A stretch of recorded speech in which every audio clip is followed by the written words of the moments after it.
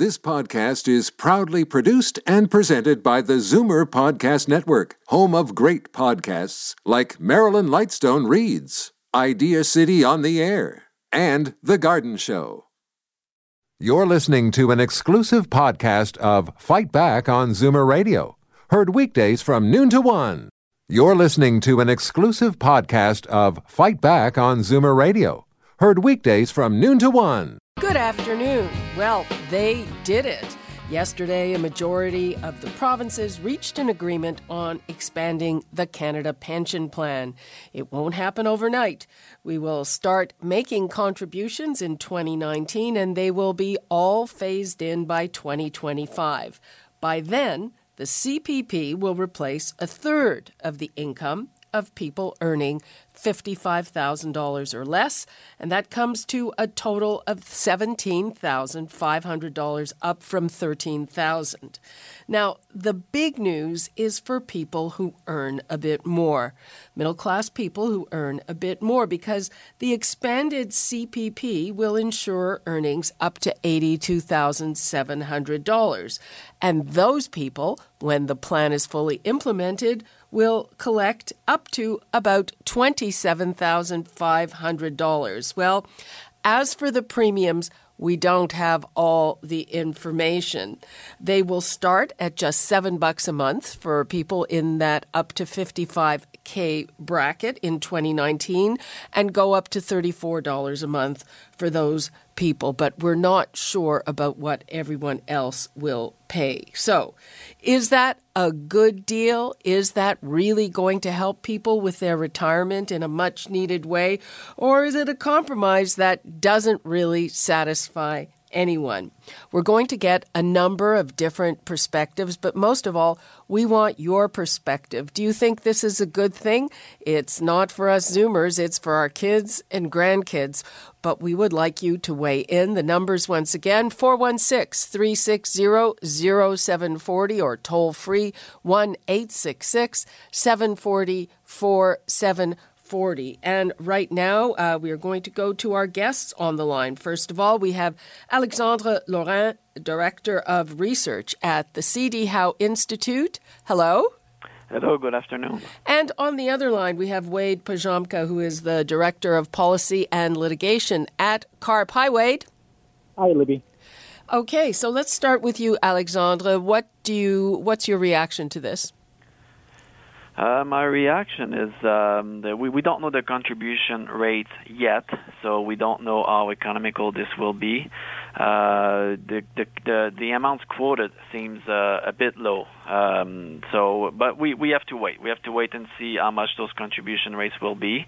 I would have hoped to see that in the communique, but it wasn't disclosed. Now, the other thing that I noticed is that it will affect low to modest income earners because it's a full expansion. It's not only an expansion for the higher tier that you mentioned, the $55,000 to $83,000 people. This is earnings. It's for everyone. So it will mean a higher contribution also for the modest income earners, and for benefits that will ultimately lead to high GIS clawbacks at the end when they collect their pension, which means that it's not going to be very economical for these people, but very good for governments who will have less GIS to pay. But it does mean that even those modest income earners will be funding their own pensions. Isn't that a good thing? Well, it's a good thing for me. It's a good thing for taxpayers in that bracket higher than $55,000 because that means they will have less of a burden from the old age security program, which includes the GIS. So yeah, for taxpayers generally, it's a good thing. For people who benefit from that first pillar of retirement income protection, that does mean they will prepay this pillar one protection. More than they would have had to be without the expansion, and so they won't really get any benefit from it. But you know what? The Pillar One, it's a poverty protection pillar. This is GIS, OAS, and other fiscal benefits from provinces, and that's why they're clawback. It's really to protect seniors from poverty, and so we're just going to ask people making $30,000 to prepay some of that money. Okay. Wade, what do you make of it? Is this a good thing? Yeah, Libby, I see this as a good thing for all Canadians. I mean, they are going to prepay. There's going to be higher contributions and higher payments in retirement. But the reason I think that's a good thing is because for some people, this is their only pillar, the OAS and the CPP. So some people don't have workplace pensions. They don't have savings. So for those people, I think this is crucial. And overall, for Canadians, I think this is a good thing. Well, the research that's been done has shown that it's people at the middle income level who don't have workplace pensions and don't save enough. And you can see why, $82,700 might be the top end of this. And it sounds like certainly a good amount of money. But when you try to raise a family on it in a place like Toronto, it doesn't really go that far, doesn't really allow for that much saving.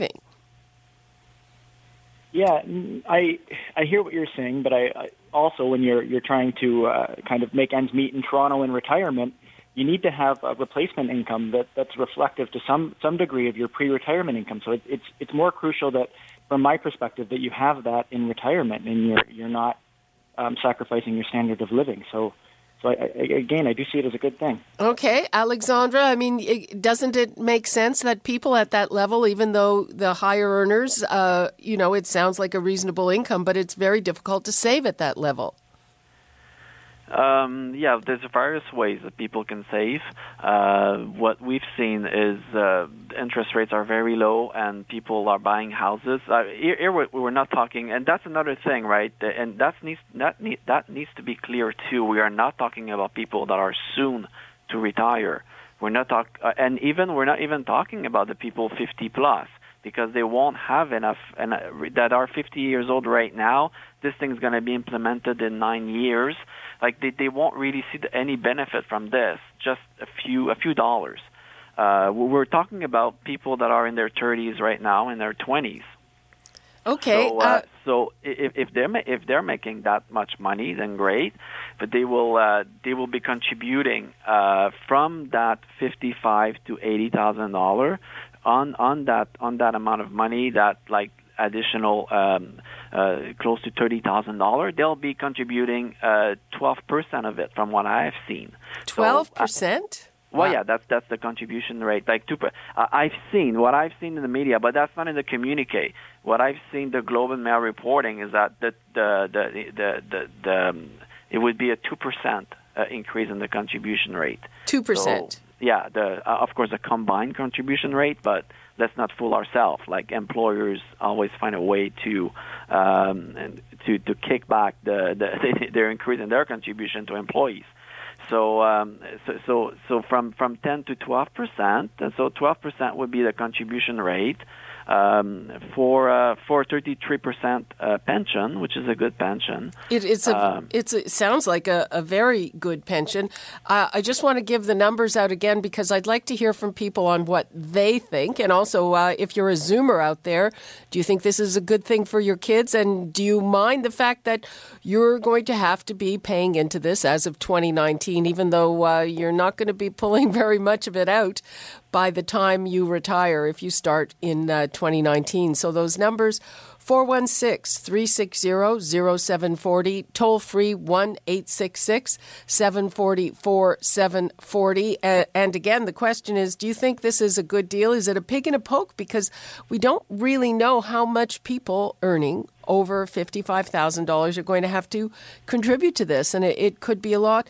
And again, Alexandra, one of the analysis that I've seen is that one of the reasons that the generations coming up, people in their 30s and 40s now, may not be able to save money is that the housing market is so high while they're just paying, just trying to buy their homes, that there's no way that they're going to have money left over to save for retirement. Do you agree with that? Yeah, but it's the down payment we're talking about. The average mortgage payments, and those are official statistics. The average mortgage payments on a 25-year mortgage hasn't, as a percentage of income, hasn't changed much since the 90s. Right, because interest rates are much lower. Even if you pay more for your house, your interest rate is lower, so your mortgage payment as a percentage of income, that has stayed pretty much constant. But the down payment required is much higher, so you need to save for that down payment. And so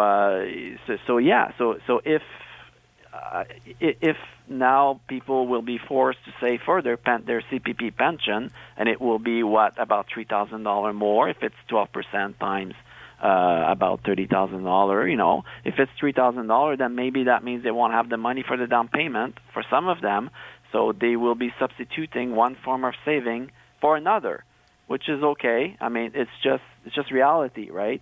At one point, you cannot create more income. People that don't have the money will be saving in CPP instead of saving in something else. If they were saving, if they were not saving at all, consuming it all on stupid goods, then I guess that's great, right? If people are stupid and not consuming everything, and you were not talking about someone earning $30,000, we're talking about someone earning $80,000. So if that all $80,000 goes to taxes and things that are not durable and they're not investments at all, then it's great that at least we forced that person to save $3,000 more, but is that really? I'm not sure that's the case of most families. Okay, let's go to the phones. We've got Lynn in Burlington. Hello, Lynn. Hello, Lynn. Lynn. Something is a little strange with the phones. I'm going to try to take another call here. Okay, that's not working. So we'll go back to Alexandra while we try to fix the phone lines. Okay, Alexandra, another analysis that I've seen is saying that another advantage of having this is that it's a form of income that you don't have to worry about yourself, that you don't have to worry about how it's invested, about the fees, about the interest rates, that generally speaking, the Canada Pension Plan has been very, very well managed. And it's good to have that portion, a bigger portion of your income coming that way. Well, this is a myth. It's a myth because, the CPPIB, that's the funds invested in the CPP. The CPPIB is well managed. We know that. Good, great. And the fees are probably lower than retail fees on mutual funds, obviously. But there's still risk.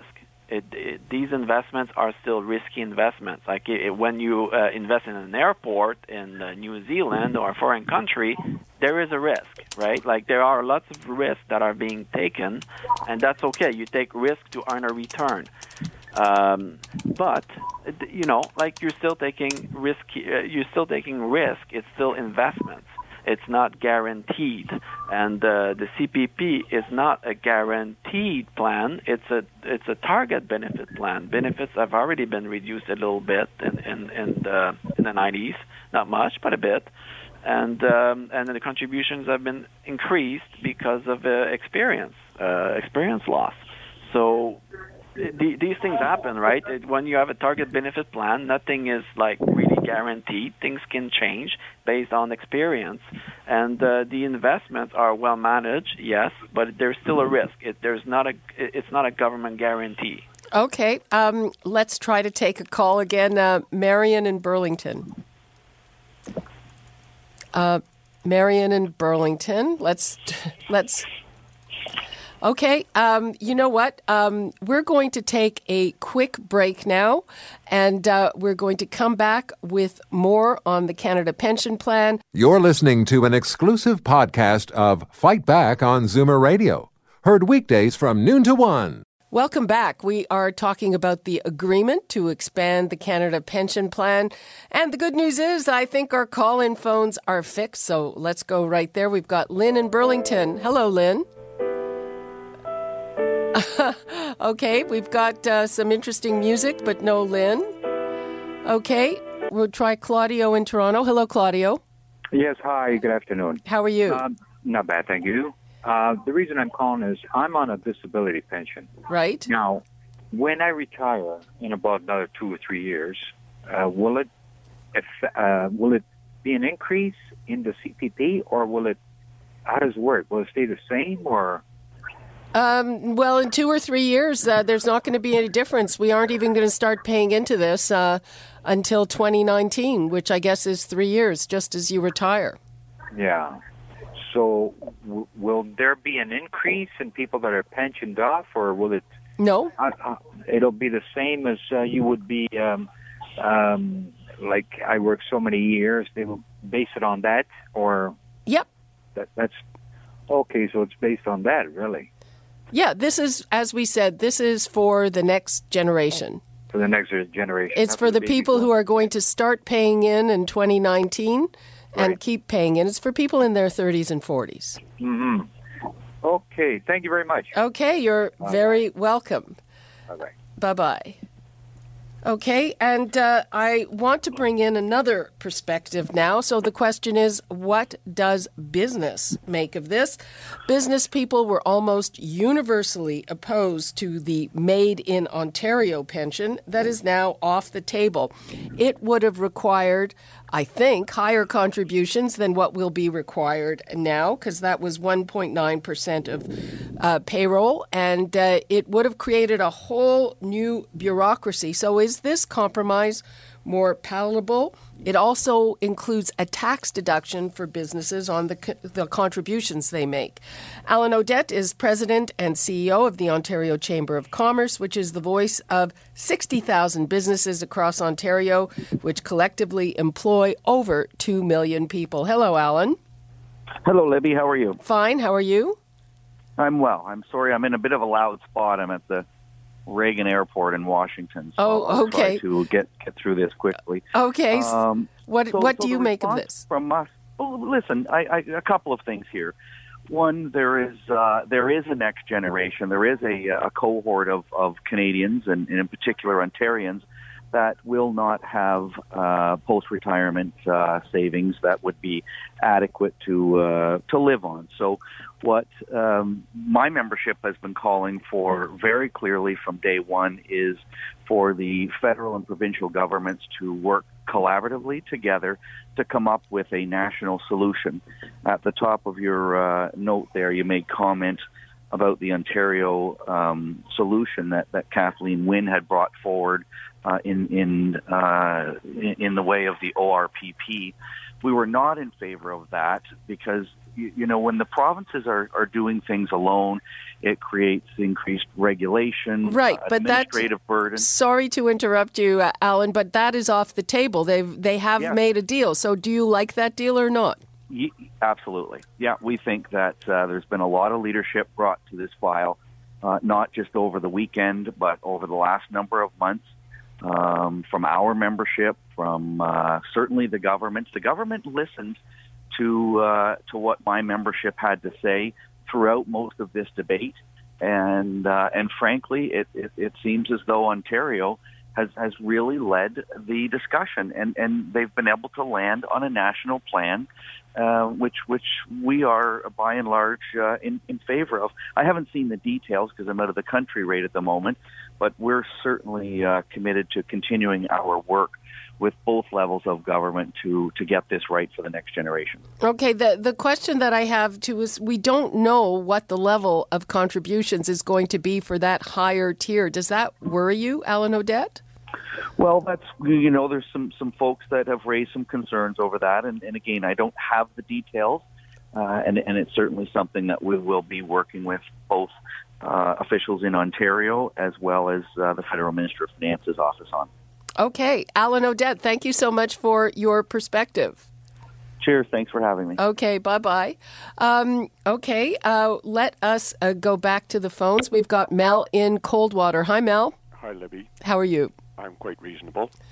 Reasonable is good? Yeah, because if it goes downhill, it's your fault.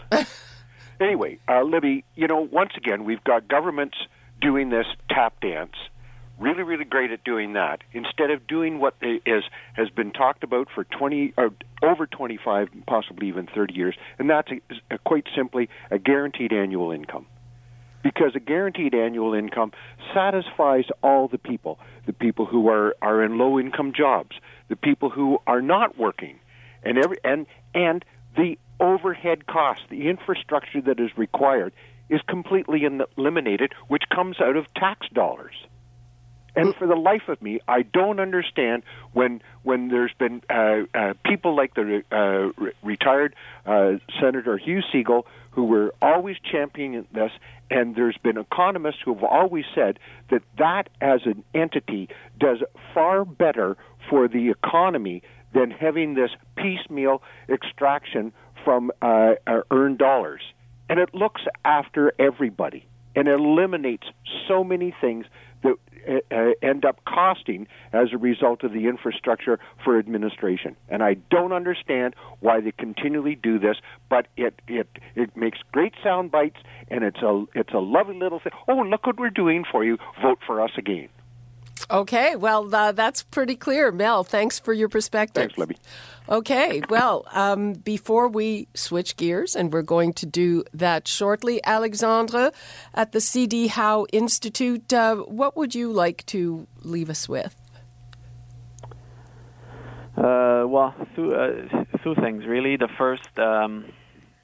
two things. The first, you mentioned it. Like we don't know yet what the contributions will be, and I think that's an important point. So we don't even know if the scheme is sustainable or not, because we don't know what they have planned in terms of contributions. And you're right that like above $55,000 to the $83,000 mark, the higher tier, I'm assuming that, you know, this higher tier will get a 33% replacement rate, and if that's the case, then employer and employee will have to pay the full contributions, which is pretty high. It will be higher than 10%, but maybe not. Maybe it's not going to be the 33%. Maybe it's going to be a lower number, and then contributions will be lower. But we don't know any of this, so that's one thing. Like this is a plan, but a plan that is not complete. And the other thing is, I worry about the lower income workers in this. I do worry. Like if you take a single mom earning $30,000, well, you know what? She's not going to gain from this. She's going to pay $500 a month more in CPP contribution. $500 a month more? No, not that much. A year. Sorry, a year.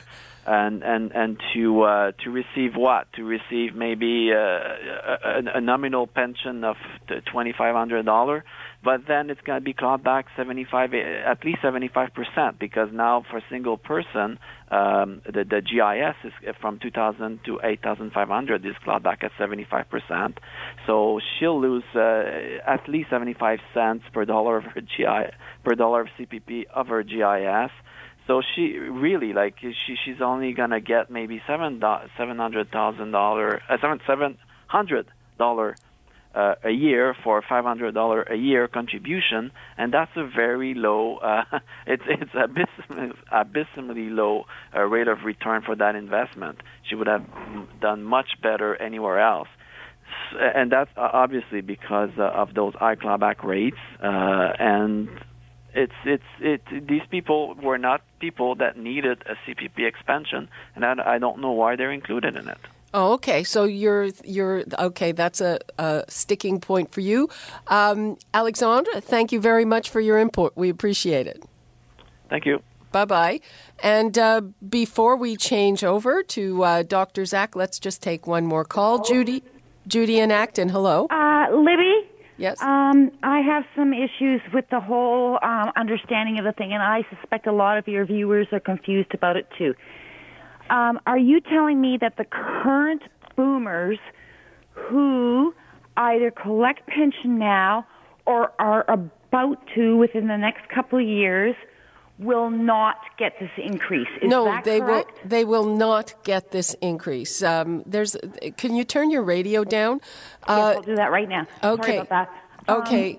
People who are sorry. People who are at or close to the problem is that isn't that the current boomers, a lot of them, a good percentage of them, are the ones that are in trouble and have been pushing for this, and yet they're being left out and are still left with the lower than poverty amount? Well, if you're at the poverty level, there are other things, and which Alexandra Laurent from the C.D. Howe Institute was talking about. So on top of your CPP, if you're in poverty, you get the Guaranteed Income Supplement and Old Age Security. But it's difficult for people who are right on the borderline. They're on the borderline. Right. And they're not eligible for the Guaranteed Income Supplement because of a few dollars, and I know people like that. Well, yeah, but the premise of the Canada Pension Plan is that the people who pay in are funding their own retirements. So this is for younger people who will start contributing in 2019. Who's starting to contribute, and when? Are we talking 2019 years of age, 21? It's when you work. In 2019, everybody who is working will be contributing. Okay. And they're going to pull out, relative to what they contribute. So it's mostly going to be for people who are younger and who will be contributing for a good number of years, and they will then pull it out. Okay, so now I heard this figure bandied about that it's about a $4,000 or $5,000 increase. So are you talking about a maximum of $17,000, $18,000? Yeah, for people earning $55,000. Yeah. The maximum will be about $17,500. Okay, so based on the way inflation has been going, my son, if he in 30 years gets $17,000, that's not going to be worth anything, is it? Well, I can't say what's going to happen in 30 years. It's going to be more than it is now. It's going to cover a third of his income, which is pretty good. So, and it's what they could agree to. But, is that going to be enough? Well, I doubt it. I'm wondering, what do you think? Like $17,000 in 30 years from now is probably going to be worth less than our $12,000, $13,000 now. His income is going to be going up as well, and it's ensuring earnings up to $82,700. Yeah, and I'm sure that they'll be able to tweak it over the course of the 30 years. Judy, thank you very much for your call. Oh, it's so confusing. Listen, I'm glad you addressed that for me. I really appreciate it, but I suspect I'm not the only viewer out there or the only listener that was confused about that whole thing. Okay, thank you very much. Thank you for taking my call, girl. Okay, bye-bye. You're listening to an exclusive podcast of Fight Back on Zoomer Radio. Heard weekdays from noon to 1. You're listening to an exclusive podcast of Fight Back on Zoomer Radio. Heard weekdays from noon to 1.